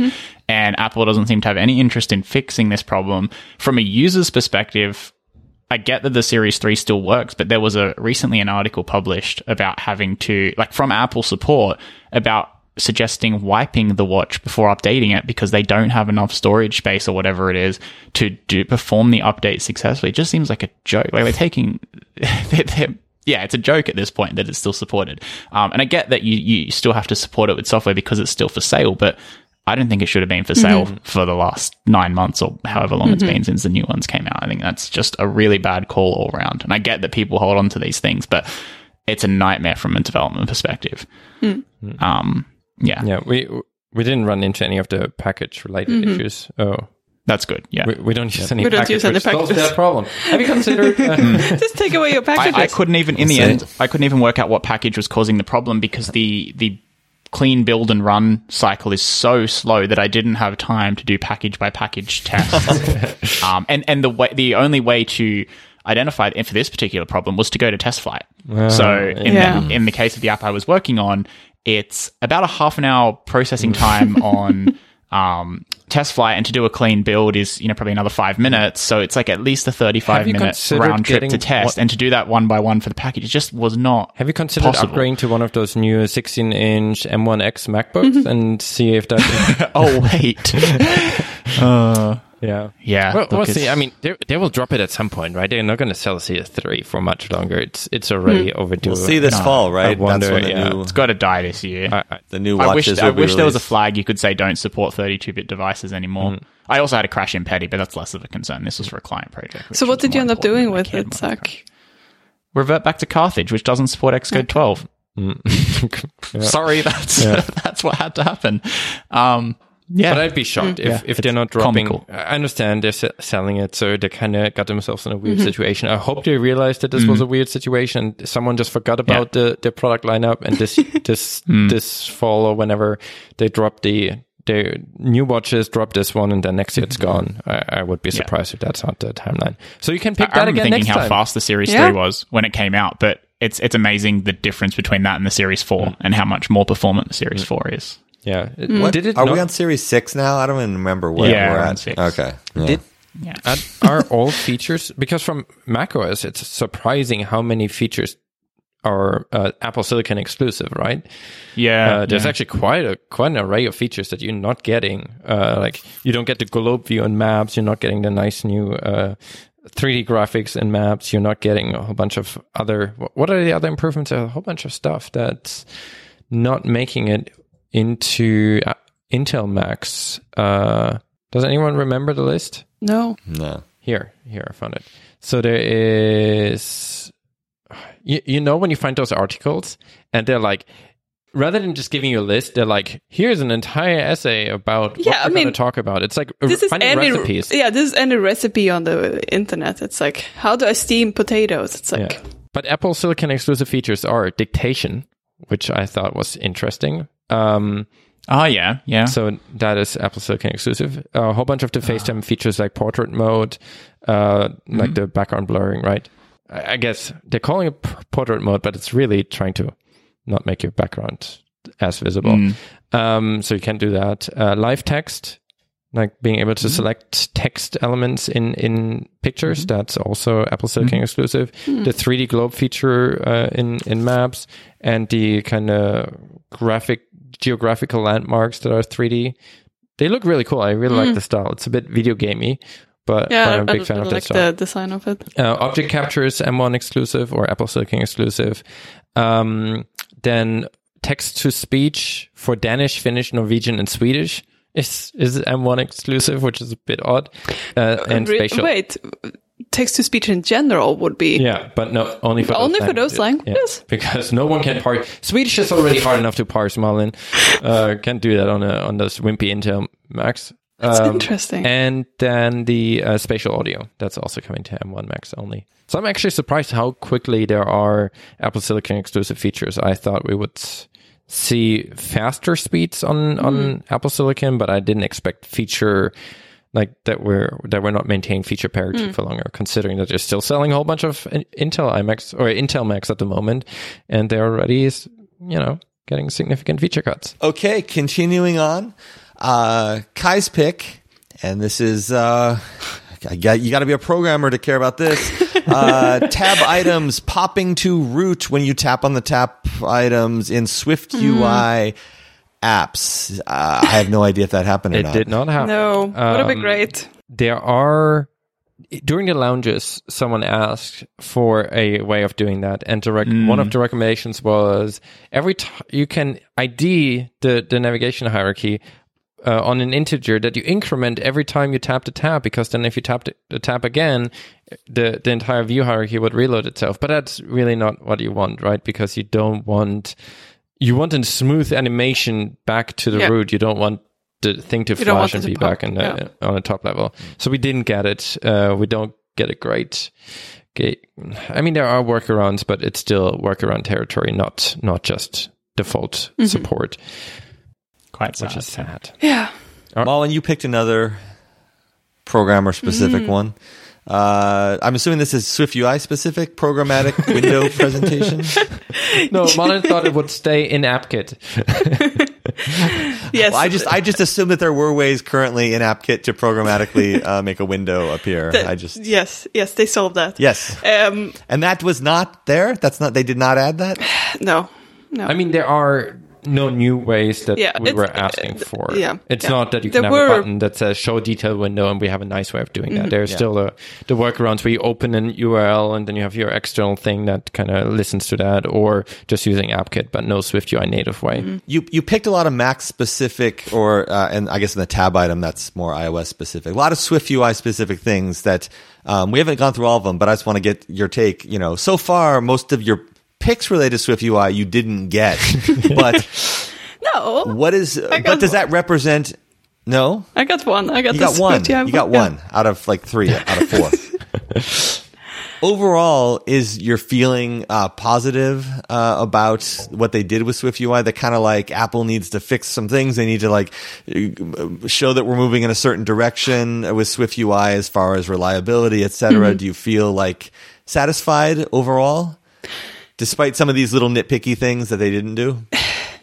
Yeah, definitely. Like I feel like Kai and I had quite a laundry list of bugs that we've been filing, and many of those things were fixed. And overall, I feel like there's been improvements to what we already had, which is one thing I really wanted. But we also did get additional things like the search bar, and like the Modo presentation. And I definitely feel and the thing like it got the things to refresh. Like, yes, pull to refresh. It's so simple, right? Mm-hmm. But it was kind of awkward to wrap that yourself because pull to refresh, anything that interacts with gestures is really hard to wrap, right? Because if you already have a scrolling, let's say you have a table view in SwiftUI like a list, and now you want pull to refresh, you either have to do really awkward things to get like the state and build your own thing. If you try to wrap it into something else, now you have conflicting gestures, and that's a whole different kind of mess. Mm-hmm. So we got those kind of things that are hard to wrap, and we didn't get a lot of things that we already have workarounds for. So actually, as far as the things we got, I'm quite happy about the ones we did get. Like Table. We now have a SwiftUI on the Mac exclusive API called Table, which is like a multi-column table view. Yeah, and we also got things like more swipe gestures in lists on iOS, and we also got things like more customization and more ways of like changing up those default components that we already have.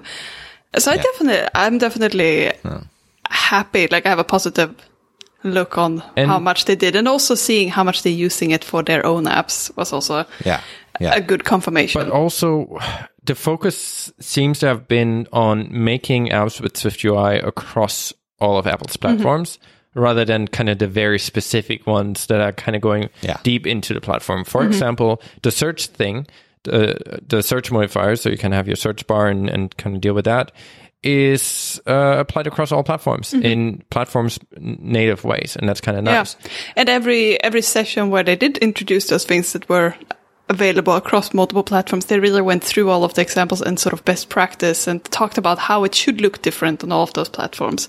And I think that was really cool. And another thing is that there were many sessions that weren't even about SwiftUI, but they were still using SwiftUI in their code, which so I'm very positive. So to summarize, you're very, very happy with all the cool things they added and things they fixed in SwiftUI that you happen to just not pick as your predictions, unfortunately. Yeah. I think we took what we considered low-hanging fruit because we thought it would be more likely to happen. Because I didn't expect a multi-column table view to be one of the priorities. I'm happy that it's there, and we will definitely use it. But I would have expected, or for example, that we now have a way easier way of navigating through text fields and controlling the focus. It's something that I thought might be maybe it wouldn't make it this year. I'm super happy that it's there, and it will remove a lot of kind of weird workarounds that we have in our apps right now, for all the ones that target iOS 15 Plus. Yeah, but it's not what I expected necessarily to be the easiest things to implement. Yes. A lot of things. You assumed that anyone cares about tab bars, and it turns out they don't. No, but also like I feel like looking at it more like a bug rather than a feature. But look at our list now. There were not... I mean, yes, we did pick some things for SwiftUI, but there weren't that many that... I'm just... that we didn't get. But I feel like... You're taking me too seriously. I'm adding comedic color against your very informative, information-oriented... but I just want to say that I feel like... For the record, when I say, we said, we will do better in the developer round, it's mostly red. I did pretty well so far. We still have a final round. Should we do it? Yeah, let's do the final round. I mean, I think I'm a 300% increase in the developer round, so I'll take it. Yes. Kai, you're first, and this is the Mountain Lion. 13 points, the highest points of any round this entire game. Mm-hmm.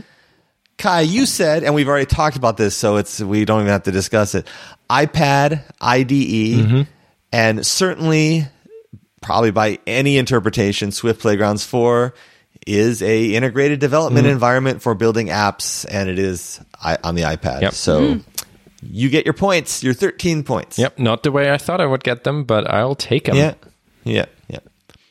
Malin, you picked SwiftUI View Debugging Tool. Nope. No, didn't get that. No. You'll still have to debug using rocks and sticks. Just set the background color to color that random. You'll be fine. There's a couple of interesting SwiftUI debugging tools that did it wasn't in the spirit of the pick, but first you have Reveal, which are working on something for SwiftUI apparently. Oh, interesting. That got announced, I think, during WWDC week. But also there was that, I think it's called print changes method that you can put in a view. That's cool. That's actually really handy because it tells you what state property changed that caused a refresh. And that's really nice for debugging. I missed that one. Yeah. That sounds cool. Yeah, it's actually really handy. And it's funny because about 2 weeks before WWDC, I'd done a deep dive and created into view debugging, view refresh and stuff and debugging that, and kind of created a similar method, but what it didn't do was tell you what state property changed. I had to use the equatable thing to try and figure it out myself, but I was kind of capturing every refresh and logging that, and it's very interesting. Anyway, yeah, I'm very glad that's now a first-party feature. Yeah, I agree. And it's super useful to do that. Like, even if you're not seeing performance issues, it's sometimes interesting to just see, all right, how does this how does this behave?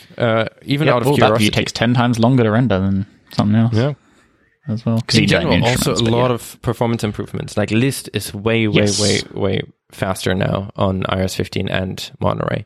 So there are a lot of under the hood improvements as well outside of API changes. Just if you build your app and it runs on the new operating systems, it will be much faster, which is nice. Very cool. One last pick. The final pick, Zach.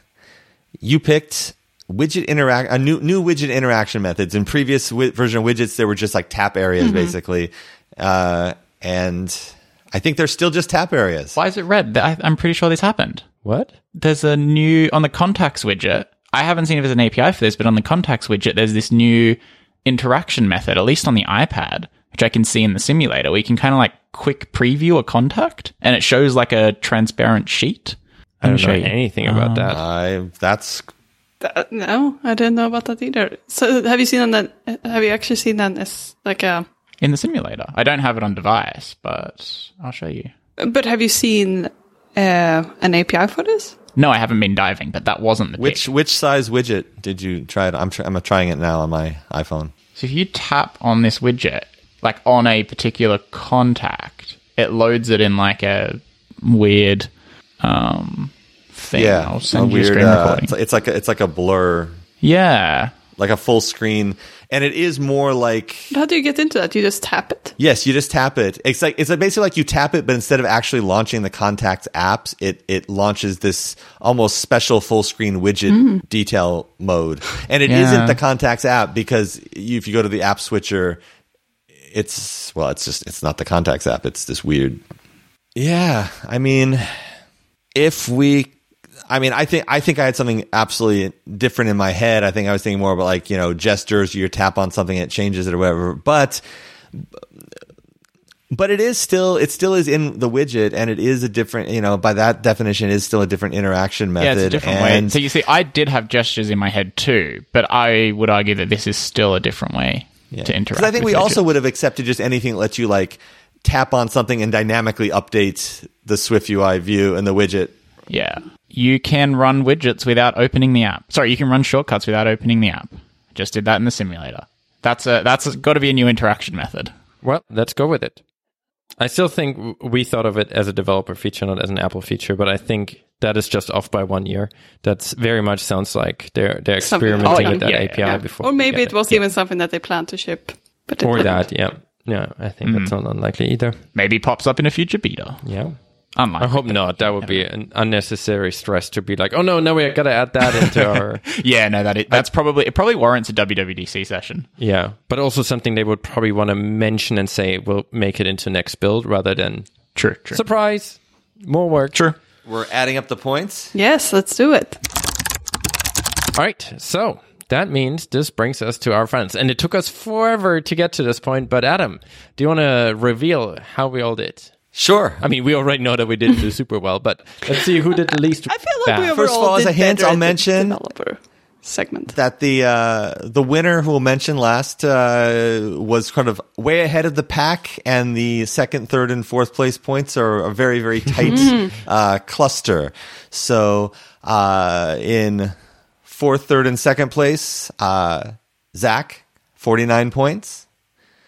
Myself, 50 points. And Kai, 51 points. Woohoo, second place. So that was all very, good job, whatever. It's a very close bottom three. Yes. Which means in first place, straight from Vancouver, Canada, with 65 points. Malin, you are the winner. Woo-hoo. Thank you. And it's quite a redemption story because I know you felt bad about the last few ones. I know. I really haven't done well lately. And also there's been many things that I think I've been picking quite consistently that ended up happening this year. So keep it consistent, people, and you'll get there. Yes. That's really...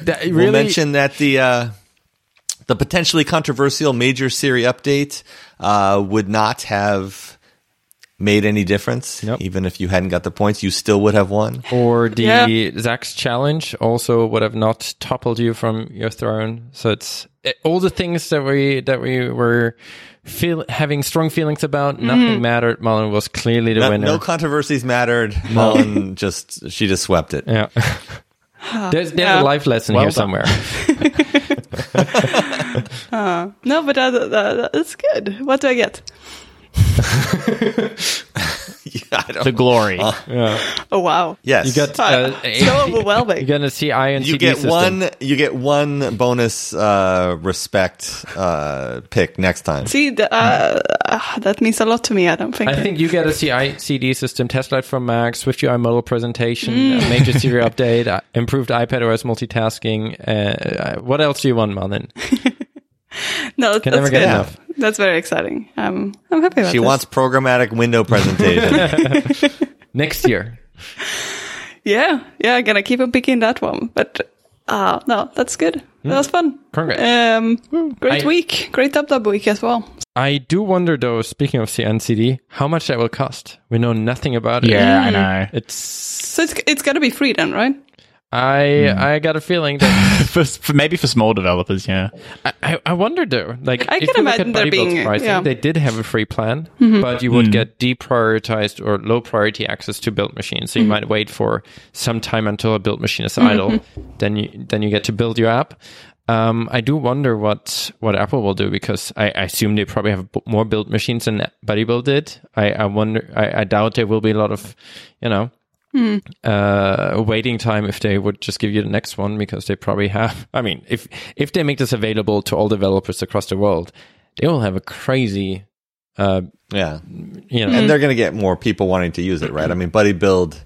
It's not. I mean, people had heard of BuddyBuild, but they were, in my mind, at least one of many CI choices, and that wasn't something you always necessarily were interested in, whereas once Apple offers it, I think everyone's But it also will complete sort of the whole story. And I don't know if they actually revealed this, but I assume that they will be able to use something like CI, like this build system to deliver your apps from Xcode on the iPad. And I would assume that to complete that, there might be a free version. There's a little in-app purchase button when you say submit app to App Store. Oh no. But no, I think, yes, we didn't do very well throughout this game. Like, there were many things we didn't get, but I think overall, I'm really excited from this year's WWDC because there's been many, many nice improvements. And even though I think we sort of feel like there might not have been like a big thing like widgets or app clips, like something new like that, but there's been so many great improvements and the tooling. I'm so excited about like all the new things there. But I also feel like I'm happy about this year. The iPad jealousy period is over, right? I feel like now when the macOS devices actually all get Apple Silicon at some point soon, hopefully, right? I feel like those devices kind of went through their kind of patchy period of weird keyboards and weird touch bars and slow Intel CPUs that burn your legs off. I feel like we made it through that and kind of eyeing the iPad of being super fast and super light and nice. I feel like now we're kind of past that, and the macOS seems to be a first class system again. Apple making it significantly easier to build for all of Apple's platforms. Very, very native and nice feeling apps. I'm quite excited about that direction, even if although APIs are fun and async await, I can't wait to add into all of our apps, right? But just seeing the kind of direction that Apple seems to be like, all right, those platforms are all equally important to us and run in parallel. I'm super excited because that's how I think this should run, and I do think they have different places in their portfolio. And then there's tvOS. Next year, Kai. I'm also way more excited about async await than I thought I would be. And that's probably because of how many sessions there were and how much effort they put into making sure that you come out of that week understanding it and all of its benefits, or at least a good part of its benefits. And I started rewriting some HealthKit code, which actually doesn't have like native async await support, but kind of wrapping my existing completion handle and nested chain of doom in async await calls, and it's really nice. Like the code from the calling side, like obviously there's still the chain to get the data initially, but from the calling side, to have everything in line and just handle errors kind of in one place is amazing. I actually can't wait to put it in the app and start calling it from different parts of the app. Like I've got this really nice... Yeah, I sort of want to rewrite all of our network calls and drop. But also, for sure. The integration, I don't know if you paid as much attention to that, but for us, because we do everything in SwiftUI, the tasks modifier that you have, where you can do your kind of setup network call, and it will automatically, when that view disappears, it will terminate the calls that you have in there. And it's nothing that you have to think, in theory, you should do that. If your view goes away, you cancel all the tasks that you fired off. In practice, in all the jobs that I've worked in, I've maybe seen it once actually happening.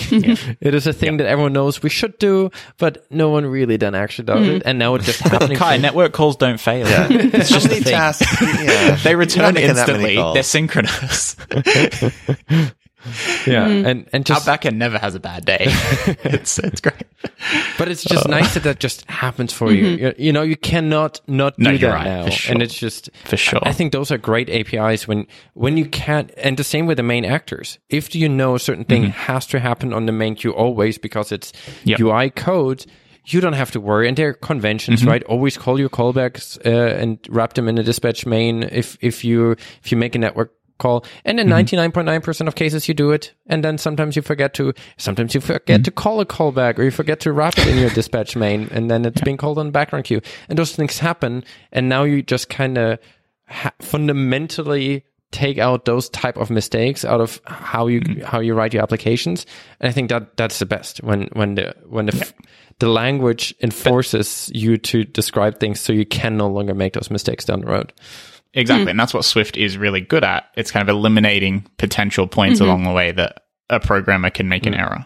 How easy this kind of lives up to that now. Have you looked into how easy it is to support that? If you're still supporting like RS14, can you have your async methods and your traditional methods simultaneously? No. So yes, you can, but you can't call your traditional methods. You'll have to do it different. So async await itself will compile for iOS 14, but as soon as you want to do any of the like with checked throwing continuation or any of those where you go from basically a synchronous context to an async context, doesn't work. Those things are 15 only, but I know there's been a lot of talk in the Swift forums about possible work in future betas of backporting that to 14. So hopefully by September, it's a different story. But for now, at least, if you have any of those kind of conversions between your synchronous stuff and your async stuff. So, for example, all the HealthKit stuff needs with check, throw, and continuation because those APIs aren't natively async await. And so, that's a downside there. But hopefully in the next 3 months, the Swift Evolution team figure it out because that would be really nice. Yeah. But it seems like a lot of work because there's so many things that you would want that for. I wonder if async await will then only be 15 plus. I would like it not to be, because async await is one of the core reasons we're considering to drop iOS 14 sooner than we expected, because it would make so many things a lot nicer to work on. And I actually think we probably avoid a whole bunch of bugs that we have that we don't even know about, that happen every now and then on some odd device, or that causes some SwiftUI state to be changed on the wrong queue, and therefore some kind of weird state being behind in some weird behavior. So not having those would be really nice. I agree. Yeah, but great week, great conference. I'm happy I won. We'll do it again. We'll do it again. Yeah. Would win again. Although, Apple, if you're listening, I still would take. I'd still take an in-person conference. But yeah, the winning, I like that. Excellent. Cool. Thanks for playing this game with me, everyone. Yeah, now we're playing it with you. Yeah. We're just participating in your game. I might invite you next time. I mean, you were quite behind. It would be good if you step up your game till next time, but I mean, practice makes perfect. So how do we feel about the rules? Do we feel like this has been pretty good? I mean, Malin, you're taken out because I like the point system.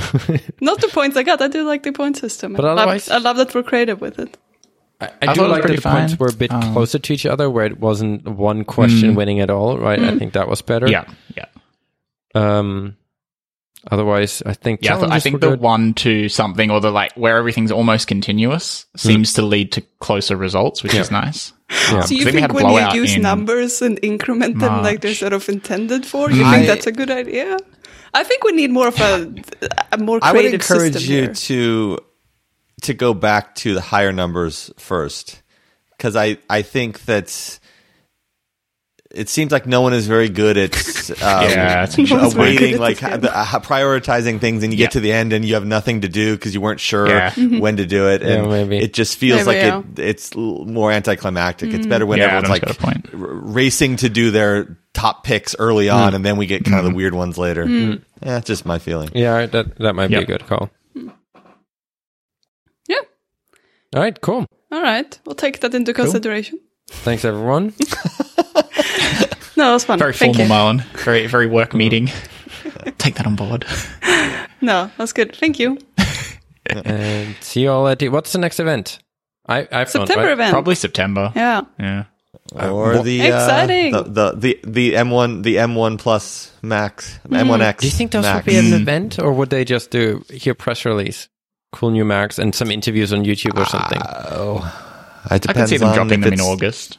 If it's just one. No, actually, but these ones are going to have a new design, aren't they? New design probably warrants a stage presence. And they're going to want to talk about if it is like a new processor, an M1X, they're going to this is how it just massively, more massively blows away everything.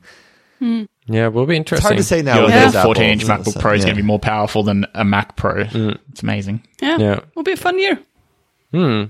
Very much so. One last small iPhone. We'll see. Maybe there's so many people buying it, so they're like, we got to keep on doing that. Maybe Apple spread the rumor that they were going to discontinue it to get everyone who wants one to buy one this year. So some manager could say, "See, it's so popular. We have to bring it back." It's like old Coke. Kai, we got to buy 10 each and give them to influencers. you do that. I was holding Mullins' phone the other day again, and I really never want to go back to the large one. I would like more battery. I was like, maybe this is what I'll stay with until we don't need phones anymore. By large, you mean normal size? The kind of frying pan size one I do not enjoy. But I mean, if you do need to defend yourself, you have something to hit them with. So I think I'm okay. I think I have other things instead. No. He has an Intel Mac. That's all he needs. I burned them. That thing had hurt. And maybe I'll get the Mini if it's the last one. You should. See, I would expect it to go back to like the, kind of every second year in the middle of the cycle, they release one that's not a flagship. I just really like the fact that it's a flagship at the moment. And the rumors are that the flagship doesn't stay, but maybe the Mini continues on as a secondary device, kind of like the SE has filled in the past, which is disappointing. I know I'll base my decision on colors. That's all that really matters. So, well, they are the more colorful ones. This and so if that continues, nice. if my color of choice is in Mini form, no, like I would definitely go with the Mini next time. No, not black. But I really want the 2x camera. It's just I use it. Might be in the Mini this year so often. Yeah, but if I can't do that, I don't think I can move over. It's like. I would say 60-70% of all my photos are using the 2X. Yeah. I'm pretty happy with the trade-off. Even battery life, which is noticeably worse. I've just gotten the habit of making sure. You share on Twitter, you're always in the very end of your battery life. yeah. But it's like I've just adapted my life around that. I leave the house with 100%. I pop it in low power mode if I'm going to be out for more than like 8 hours. It would be sweet. Yeah, it would be sweet for us. We just don't leave the house. But I wonder how it would survive like an in-person conference, because you're constantly like you're trying to communicate with people. You usually don't have as many charging options. I wonder if I would get through a conference day with this phone. I doubt it. Yeah, that's fair. Well, I usually used to have to plug in my laptop at some point during the day, and then you can just charge the phone at the same time. But with these M1 computers, might not need to do that during a conference anymore. So. But they might also have enough juice to keep the phone going. Yeah, so probably. Who knows? Oh, well. All right, we'll see. Looking forward to it. All right, I'll stop the recording. Good job, Malin. Me too. Me Finally. too. What? Finally, I'm winning. You're Thank you.